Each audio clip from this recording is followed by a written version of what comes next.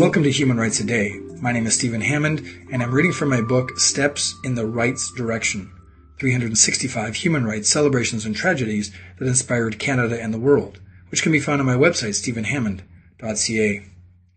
On June 21, 1996, Canada's Governor-General proclaimed National Aboriginal Day. Canada's Aboriginal population has experienced many hardships and typically found its own celebrations ignored by most non-Aboriginals. Thus, a day that celebrated Aboriginal culture and history was in the works for years.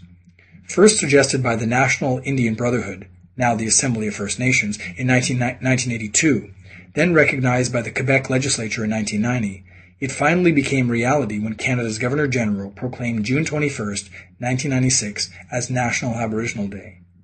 The event celebrates the cultures of Canada's First Nations, Inuit, and Métis people. Aboriginals, representing Canada's fastest-growing population segment, now celebrate their heritage on this official day, which is also the summer solstice. That was June 21, 1996. If you'd like to hear a human rights story each day, be sure to click on the subscribe button. I'll tell you another story tomorrow, and for more information on human rights, go to my website, stephenhammond.ca.